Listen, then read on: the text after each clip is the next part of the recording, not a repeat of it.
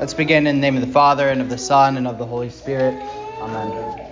I believe in God, the Father Almighty, maker of heaven and earth, and in Jesus Christ, his only Son, our Lord, who was conceived by the Holy Spirit, born of the Virgin Mary, suffered under Pontius Pilate, was crucified, died, and was buried. He descended into hell. The third day he rose again from the dead.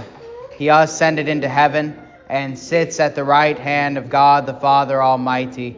From thence he will come to judge the living and the dead. I believe in the Holy Spirit, the holy Christian Church, the communion of saints, the forgiveness of sins, the resurrection of the body, and the life everlasting. Amen. All right, we'll go to our new hymn of the month. We give thee but thine own. We give thee but thine own. And this should be pretty familiar, I believe, to everybody. So we'll just do the whole thing. It's 6 stanzas, but they're basically half stanzas, right? So it's more actually like 3 because it's only 2 lines. We give thee but thine own, whate'er the gift may be.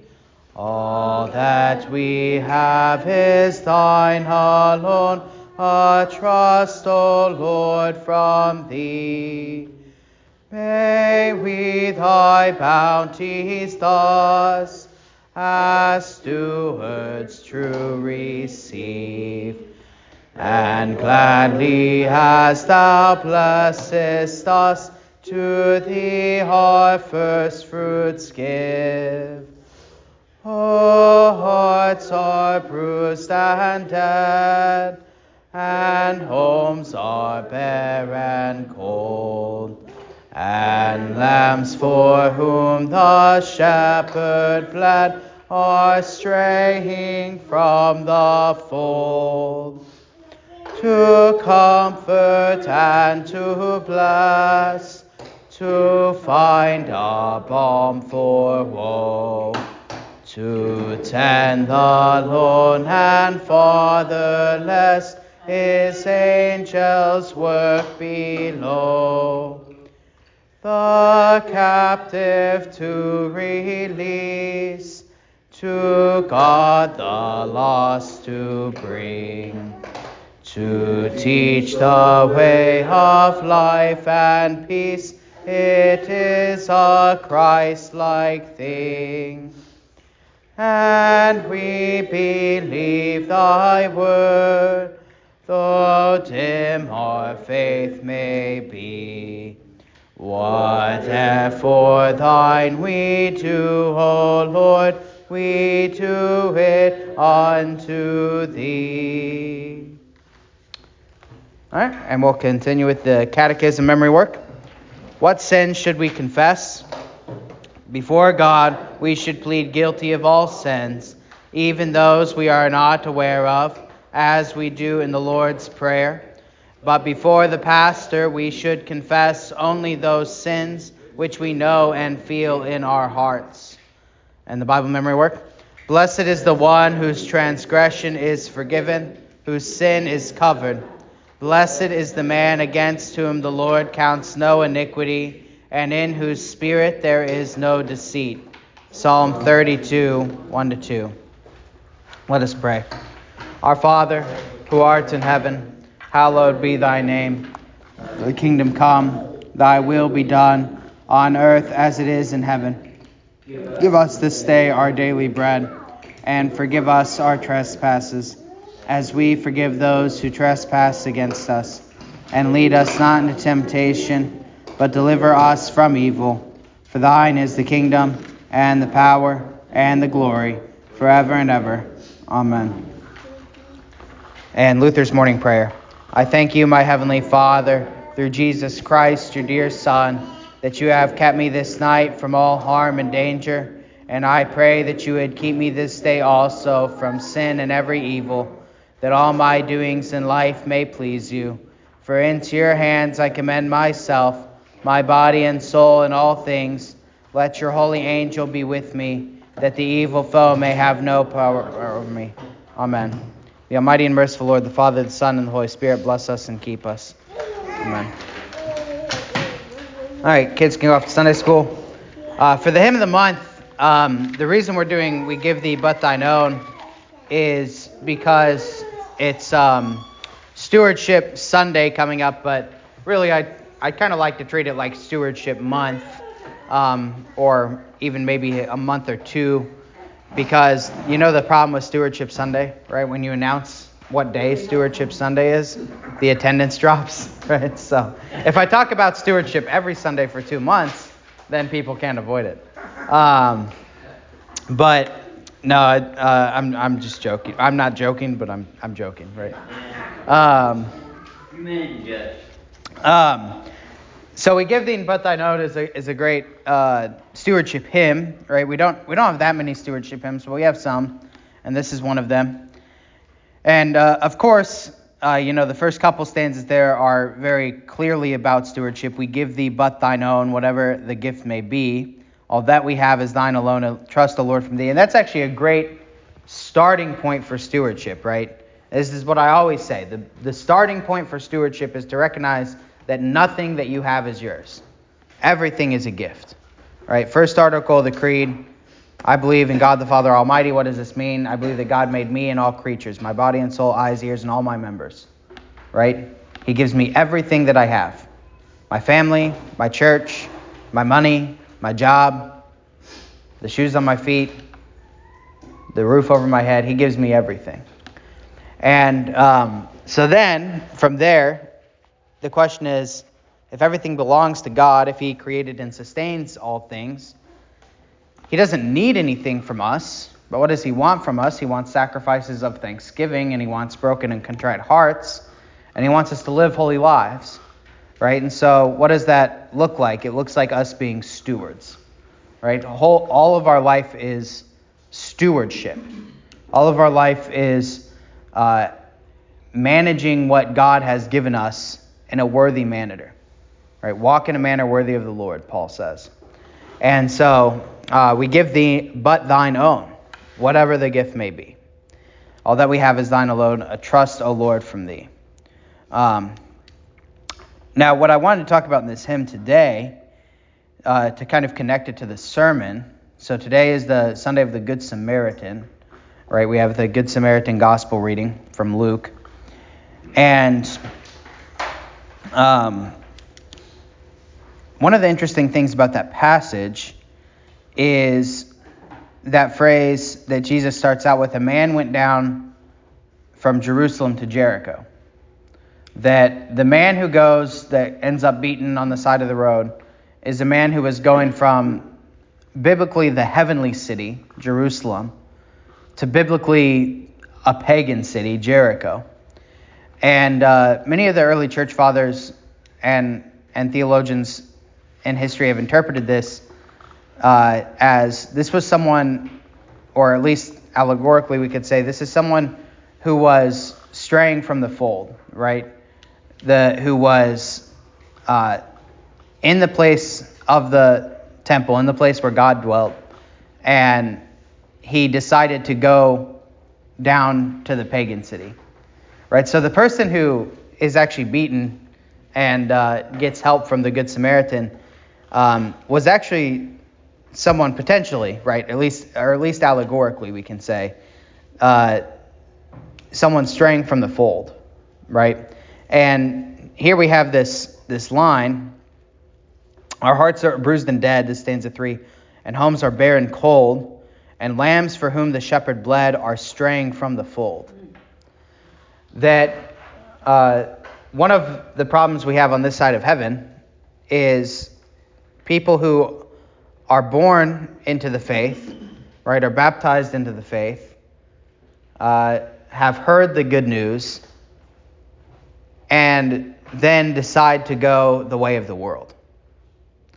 And what is the answer to that? Is the answer to say, well, they're done with, off in the wind, there they go, goodbye, never gonna see them again? Right, we should try and bring them back, right? Now, God says, God will harden hearts, but that's up to God. right? And this is actually what judge not lest you be judged. This is actually what this means. That we're not called to judge someone's eternal salvation. Because if we go around judging the eternal salvation and we go around damning people, then we're going to have that same strict judgment given to us, right? If we say because this person did this one thing, then they're eternally damned, then that's how God's going to want to look at us, right? And so we're not called to judge in that way. Judge not does not mean that you can never recognize sin, right? That's a whole different discussion. But it's good to recognize when someone has sinned and to want to bring them back, right? So, but anyway, it's interesting because to connect the ideas of stewardship and then the Good Samaritan is what does the Good Samaritan do? He gives that guy. You all right? Yeah, he gives the guy his time, right? He takes all this time out of his day to take this guy to the inn and to pay for him. And he gives a lot of money, right? He gives 2 days' wages, 2 denarii. And then he says this great phrase in there, whatever more you need, I will give you, right? And so that's actually an image of good stewardship. It's an image of mercy, but mercy is part of stewardship, right? Giving our time and our money and our talents to the sheep that have gone astray, and to those that are in need, and our neighbors around us. That's part of stewardship, right? So a lot of times we think of stewardship as us to God, right? We're giving we give thee but thine own, right? Or we give money to the church for the ministry, right? But we talk about it like we're giving to God, which is true. But it's also important that loving God and loving neighbor is part of stewardship, right? Because stewardship, again, is whole life. Okay, so anyway, that's what I want to talk about with him. In the Catechism memory work, flip back here. What sin should we confess? Before God, we should plead guilty of all sins, even those we are not aware of, as we do in the Lord's Prayer. But before the pastor, we should confess only those sins which we know and feel in our hearts. So just a really quick overview on confession and absolution.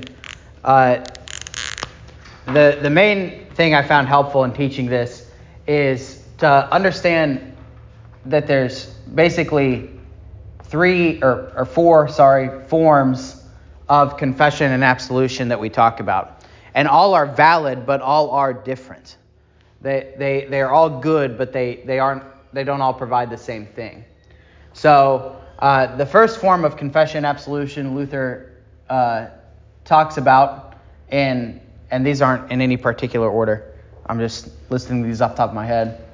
And he talks about in that explanation, as we do in the Lord's Prayer.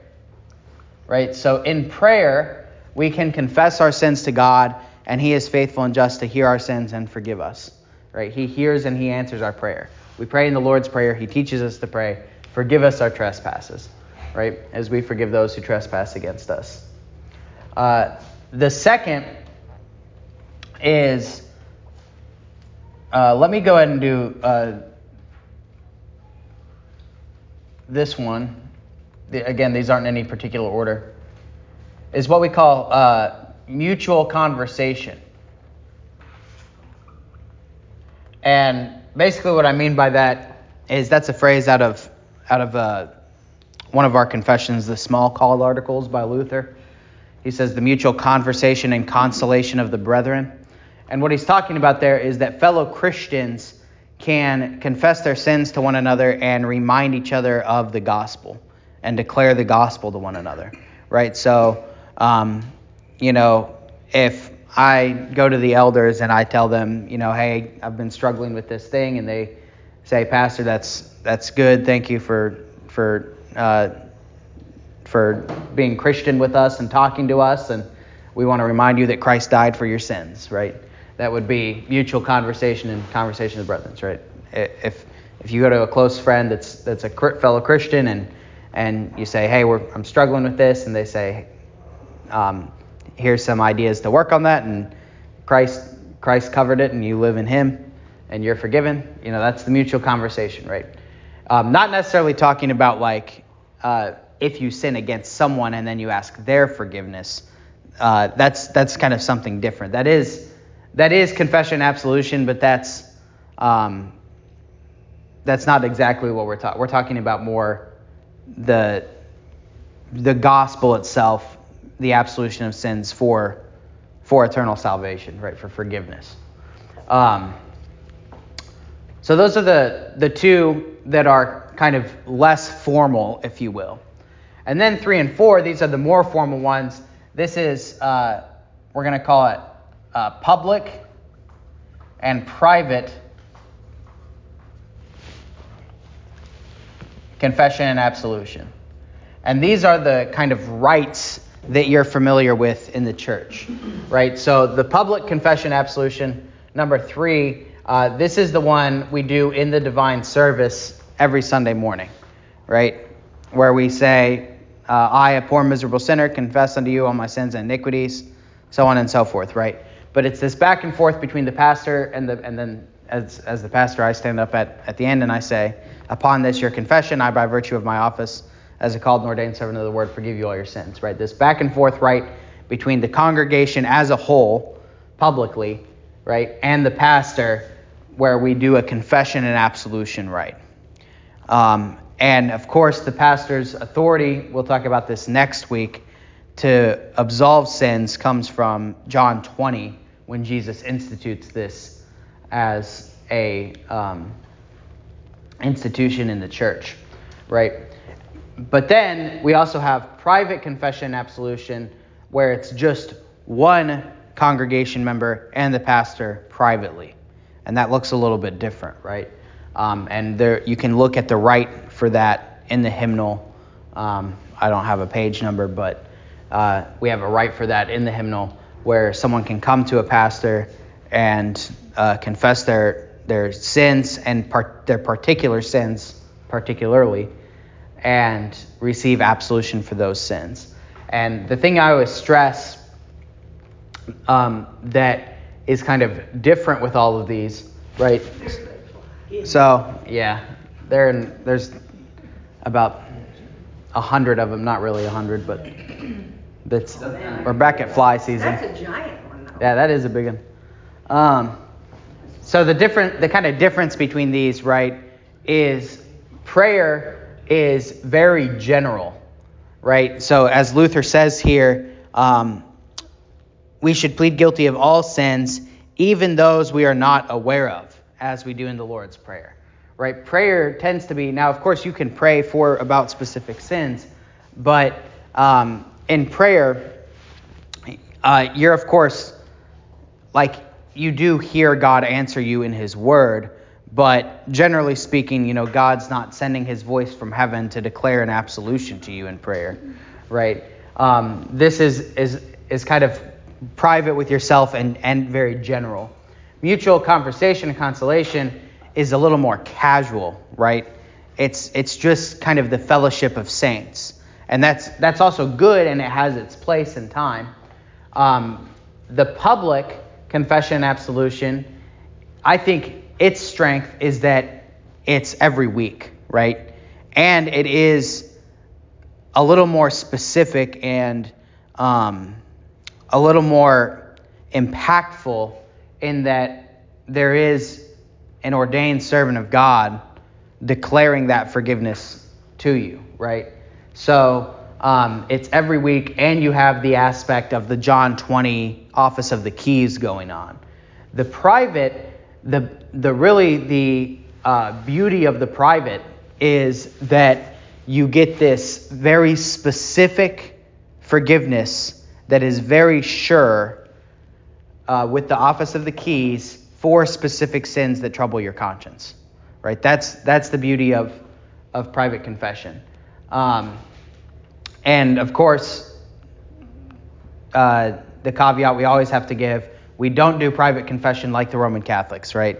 We don't have a confessional booth, and more importantly than that, we don't demand that you do extra things to earn the absolution, right? It's just about being forgiven of your sins and repenting. So those are the kind of 4 types of confession we talk about in the Lutheran Church. So I wanted to, as we're going into this catechism portion on confession, I just wanted to kind of remind you of that framework so that we can think about this more. The other thing to note on that, and the reason that's important, is because when Luther is writing about confession and absolution in the catechism, he's talking only really about this one, right? Because that's what the public confession and absolution is more of a modern invention. It's not that modern. I mean, it's a couple hundred years old now, but in the history of the church, relatively modern invention. But what the practice in Luther's day was the private confession and absolution. And prayer, of course, and mutual consolation of the brethren. But when he talks about confession and absolution as a topic in the catechism, he's talking about private. So that's important to know, since that's what he's talking about. All right. Any questions or comments on the hymn, stewardship, confession, absolution, anything? All right. Let's jump back into Isaiah. We have a couple more passages to look at, and I really am going to try and finish up Isaiah today, I think. Did not mean to spend this long on it. So we really want to go kind of speedily if we can. And we're just trying to finish up the key passages. So we've talked about Isaiah the past couple weeks, and remember the big theme overall is judgment and hope, judgment leading to hope. And really the first half of Isaiah is about judgment, more or less, and then the second half is about hope, more or less. Of course, there's both in both sections, right? But we kind of got through that first half of the book where we've seen, first of all, what Isaiah really does a lot in the first half of the book, but he does this throughout the whole book, is give these messianic prophecies. Right? Constantly, he's talking about this coming Messiah, this coming prince, this coming king, this coming seed, right? He uses all the different kinds of language to discuss it. So we've seen the judgment, we've seen the Messiah, the need for the Messiah, and now we're going to get into the second half of the book, which is going to give us more hope in general. We're going to see what that Messiah is going to do, specifically in 53, and 37 to 39 is going to make some history clear for us, okay? So that's where we are. Notice I just have big chapters here, so I'm just going to be, it's probably not going to be very easy to follow along with me in the book, in the Bible, but just bear with me, because I'm just going to be skimming and jumping around in verses, but you can kind of have your finger in these chapters, and it should still make sense. So remember, we know timeline-wise exactly when Isaiah prophesies, right? He prophesies during the kings. What are the 4 kings he prophesies during? The last one's Hezekiah, right? As we're about to find out here in 37. Uzziah, Jotham, and Ahaz and Hezekiah. That's what I thought. Yeah. All right. So we know exactly when he prophesies in the history of Judah, and it's well before the Babylonian captivity, right? So when he prophesies all about the Babylonian captivity, it goes to show what prophecy is, right? I mean, he really does tell the future in this way, proclaim what's going to happen in the future to them, which is worth noting because as we've seen with trying to date some of these other prophets, the more modern theologians, they don't want to date books that talk about events until after the events because they don't actually believe in prophecy, right? But Isaiah is great because he prophesies the Babylonian captivity, but we know exactly when he lived. So that's kind of helpful in that way. Okay, so we get to the time of Hezekiah, and So here's what happens in 37 to 39. So there is an Assyrian named Sennacherib, and you can, the king of Assyria, Sennacherib, and this really starts more like in 36. But Sennacherib is an evil king of Assyria. And remember, who's the kingdom that destroys the northern kingdom, Israel, right? It's the Assyrian kingdom. And so you do get this contrast between how Judah deals with Assyria versus how Israel deals with Assyria, right? How the southern kingdom deals with Assyria versus how the northern kingdom deals with Assyria. Because the northern kingdom fell to Assyria, but as we're going to find out here, Judah does not fall to Assyria, right? Judah actually does better, and this is true throughout their history, that Judah does better than Israel does in their faithfulness to the Lord. Okay, so Sennacherib comes and he boasts against the Lord, right, in 36. And in 37, he threatens that he's going to come and basically destroy the nation of Judah, right? So he sends a letter to Hezekiah. And what does Hezekiah do? And this is, I'm looking at chapter 37, verse 14. And Hezekiah received the letter, from the hand of the messengers, and read it. And Hezekiah went up to the house of the Lord, and he spread it before the Lord, right? So he literally takes this letter and spreads it before the Lord, and he prays, right? And I think we covered this when we covered Hezekiah, but he has some great prayers in here. And then the Lord prophesies through Isaiah to Hezekiah concerning Sennacherib. And he basically goes on the Lord goes on, I'm looking here in around verse 21 and 22, let me see here.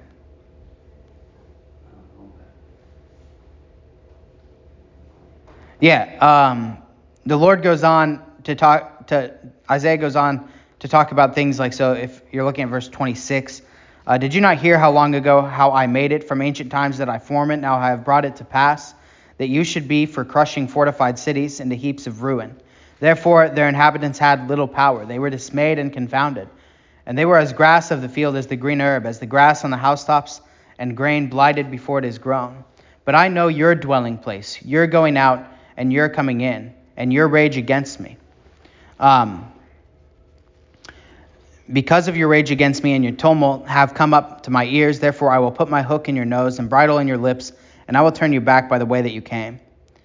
And then he goes on, so I want to talk about that. He goes on in verse 33, therefore thus says the Lord concerning the king of Assyria, he shall not come into this city, nor shoot an arrow there, nor come before it with a shield, nor build a siege mound against it. By the way that he came, by the same he shall return, and he shall not come into the city, says the Lord, for I will defend the city to save it, for my own sake and for my servant David's sake. Okay, so this is kind of a little complicated, but basically what he's saying here, and it's harder because we're kind of skipping around, is that on the one hand, Judah, you have not been perfect, right? I've known your rage against me, and I'm going to deal with that. However, I gave you the power to destroy these nations. And this nation, Assyria, they will not come into your gate. Excuse me. They will not come into this city, right? For the sake of for my own sake and for my servant David's sake, I will defend the city, right? And Hezekiah, he does well, right? He listens to the word of the Lord. And it's got to be hard to listen to the word of the Lord whenever the word of the Lord says, by the way, I'm going to bridle your tongue. There is a time when we're going to, it's like if parents and kids are out at some kind of event or something, and the kids are acting up, but you're not in a place where you can deal with it right then, right? And you're like, we're going to talk about that when we get home, Yeah, that's kind of what's going on. But nonetheless, Hezekiah still listens, right, in this time. And even at the end of Hezekiah's life, right, okay, so the verse 36 in chapter 37, the angel of the Lord went out and killed the Assyrians in the camp, right? So the Lord does this mighty work where he kills this Assyrian army. And Sennacherib departed and returned home and remained at Nineveh. Nineveh, remember, was the capital city of Assyria. That's why the story of Jonah is so incredible. So the Assyria is taken care of. They're not defeated like Israel is by Assyria. Judah isn't. And Hezekiah, he remembers the Lord, and he's sick, and he's near death at the end of his life. And so Isaiah goes to him and prophesies that he's going to get to live longer, right? So this is a kind of interesting promise that we get in chapter 38, that Hezekiah is rewarded for his faithfulness in this way, that his life is extended for his loyal heart and what he's done right, and how he's walked in the truth. And so that is an interesting thing that happens there.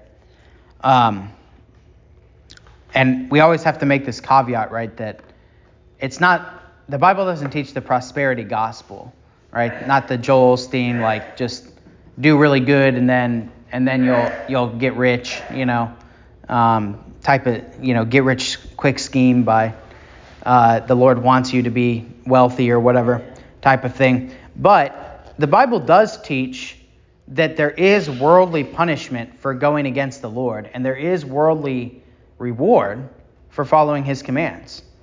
And basically the way that works is that God built creation, like God created creation, right? And he made it to work in a certain way. And when you work in the way that it's supposed to work, then things tend to go better, right? That doesn't mean there's no suffering ever, right? There is. But when you blatantly go against the order of creation, then things tend to go worse, right? So there are these sometimes these instances like this case where it seems like Hezekiah is rewarded for his good works. And in a way, that's true, right? And as Lutherans, that kind of makes us nervous. It's like, well, good works don't save. Well, yeah, of course not. That's not. He's not being saved. He has this worldly, temporal blessing for following the Lord. That's not the same as eternal salvation, right? So, but that, one thing to say is, right, good works don't save, but they are good, right? That's we don't call them bad works, right? We call them good works. So, yeah, Steve.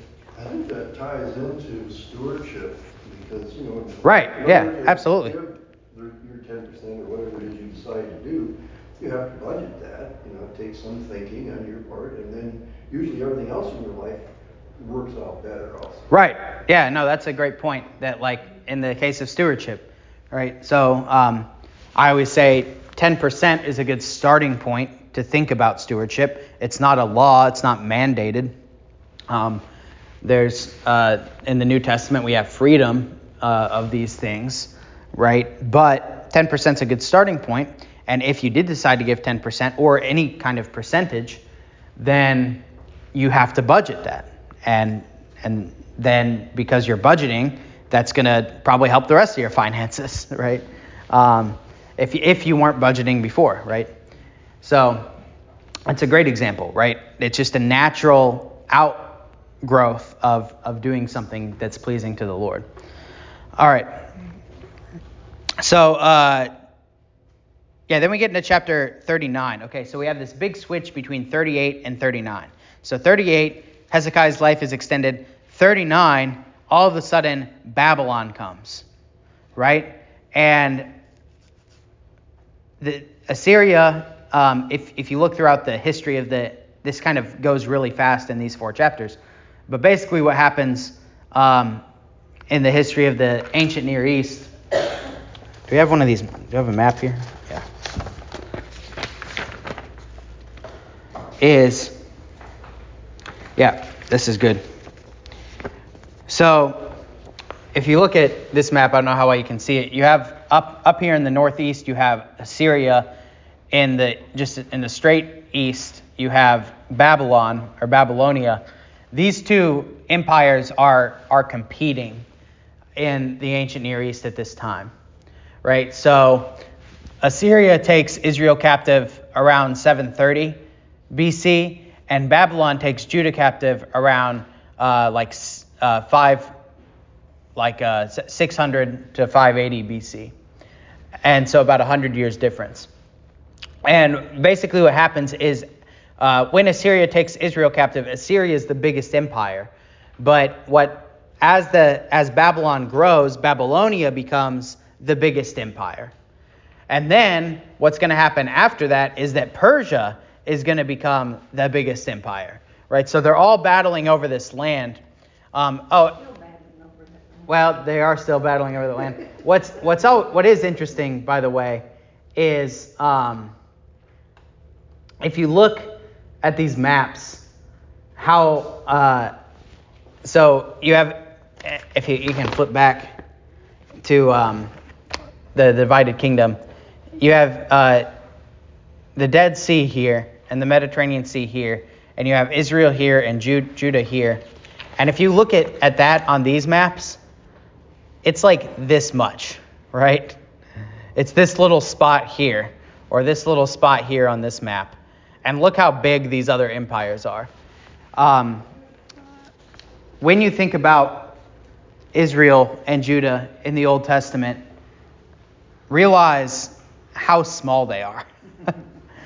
And this is why it's sometimes amazing the things that happen, right? When they go up again, like when, for instance, this little town of Judah, basically, I mean, Judah is its own empire, but it's like a very, very small empire.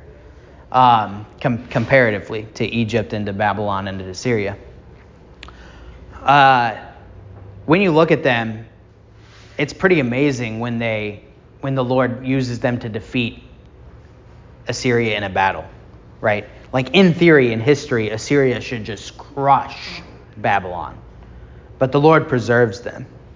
So it's a pretty amazing thing in that way. Okay, so that's one point.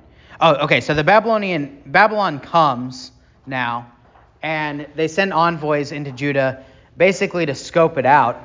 And what happens when Hezekiah? What does Hezekiah do? Verse 2 and 39. And Hezekiah was pleased with them and showed them the house of his treasures, the silver and the gold, the spices, the precious ointment, and all his armory. All that was found among his treasures. There was nothing in his house and all his dominion that Hezekiah did not show them. Okay, so Hezekiah did so well with Assyria, right? And now he takes this enemy foreign nation and just shows them all his treasures. What's wrong with this guy, right? Right after he had been blessed for his faithfulness to the Lord, right? And so Hezekiah said, Isaiah goes to Hezekiah and says, what did these men say and where did they come to you? And he says, they came to me from a far country, from Babylon. And Isaiah says, what have they seen in your house? And he says, they've seen all that is in my house. And Isaiah says, hear the word of the Lord of hosts. Behold, the days are coming when all that is in your house and what your fathers have accumulated until that day shall be carried to Babylon. Nothing shall be left, says the Lord. And they shall take away some of your sons who descend from you, whom you will beget, and they shall be eunuchs in the palace of the king of Babylon. So Hezekiah said to Isaiah, the word of the Lord which you have spoken is good. For he said, at least there will be peace and truth in my days. Now, I want to talk about that last verse especially, but just to recap, what happens is Hezekiah fails his duty to protect Judah when Babylon comes, right? And of course that carries out in the rest of the kings throughout the rest of the Judean history, that Judah Judah, after this point, is on a fast track to Babylon taking them over, right?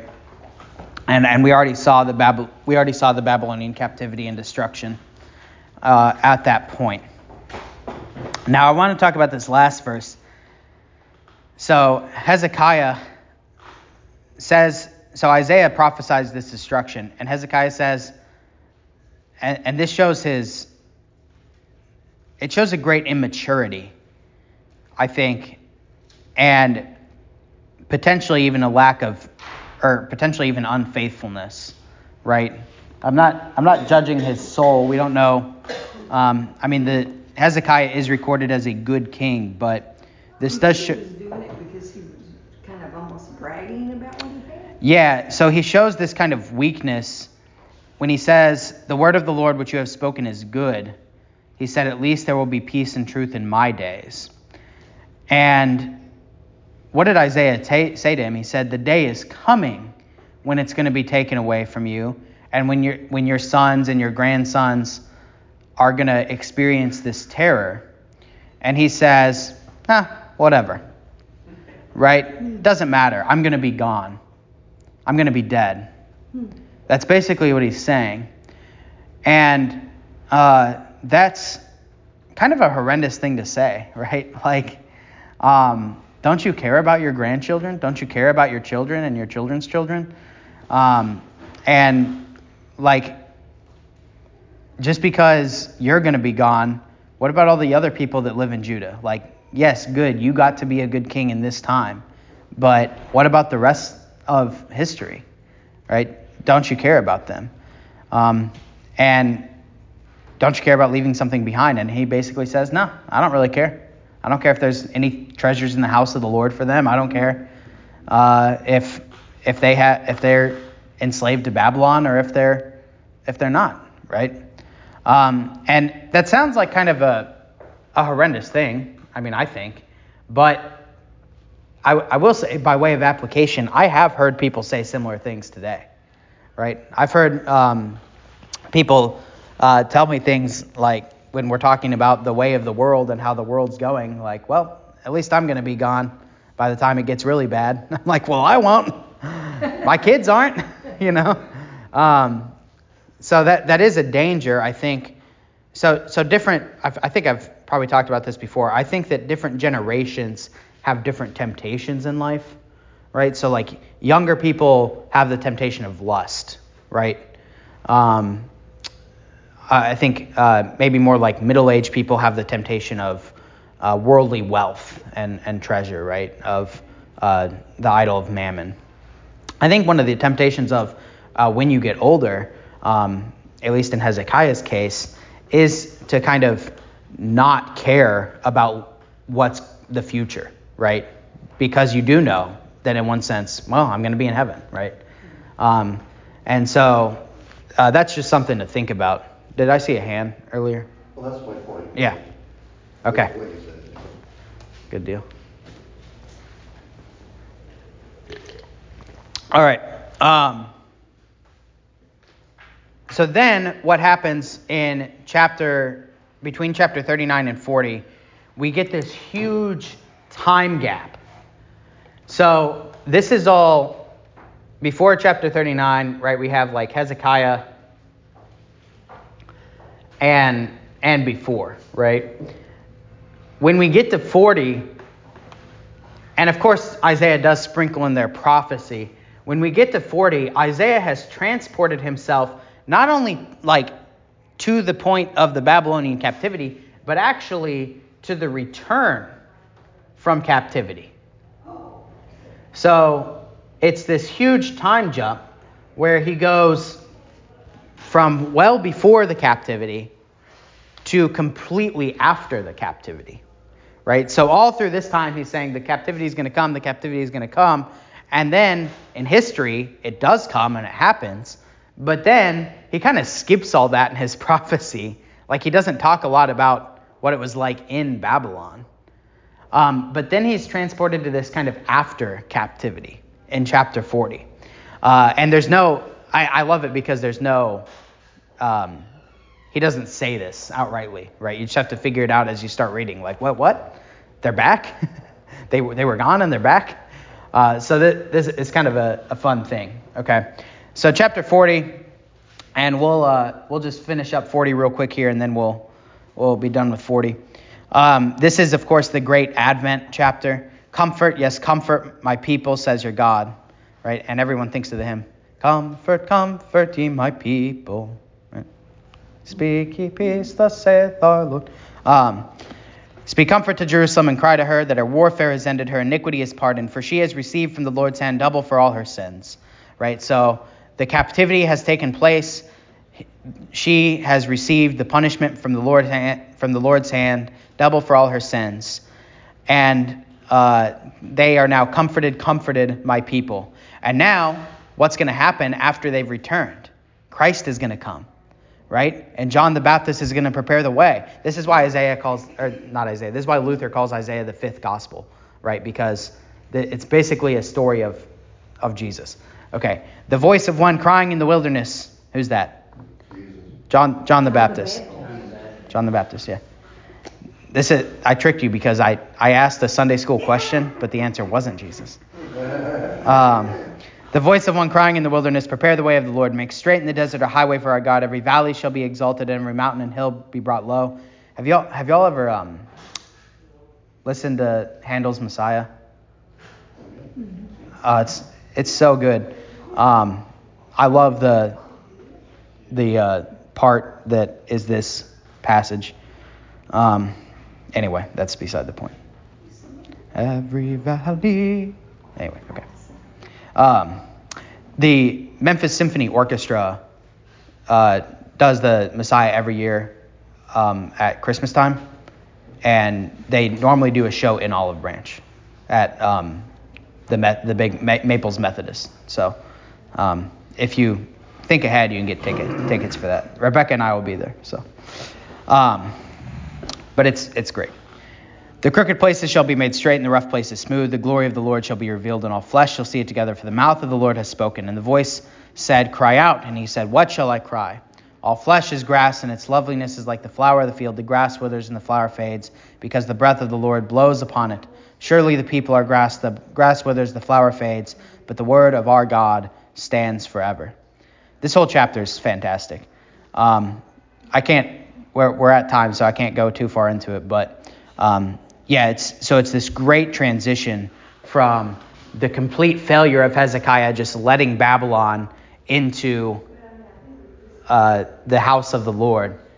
And then the next verse after Hezekiah is like, yeah, I don't care about the future. It's the future of Judah, but it's the hope that the Messiah is now arriving and that the word of the Lord stands forever and that people are like grass. It's so beautiful. All right, we'll leave it there. Any final questions or comments on Isaiah so far? Yeah, Steve? The reference about Hezekiah, about the sun or the level of the height of the sun. Gotta add that other You chord. move back so many paces or steps. Yeah. Does that have any reflection on? Where is this? Well, Hezekiah's illness, and this is, and it would be verse 8. So sunlight went back 10 steps. Yeah. It had gone down. Does that mean that day is longer, or is that? Yeah. So I haven't thought about this much. I think it's part of the prophecy. Let me look real quick here.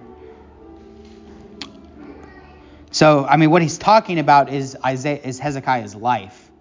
That he's going to basically add 10% onto Hezekiah's life. He's referencing a prophecy there, verse 7. I'd have to do the cross references to figure out what it's talking about. Judges 6:17. Yeah. We'll have to look at that next time. That's an interesting question. I've never really thought about where he's getting that from. But thanks for pointing that out. Yeah, we'll look. We'll look next time. Any other questions or comments? Is it chapter 38? Yeah, chapter 38. We're looking at verses 7 and 8.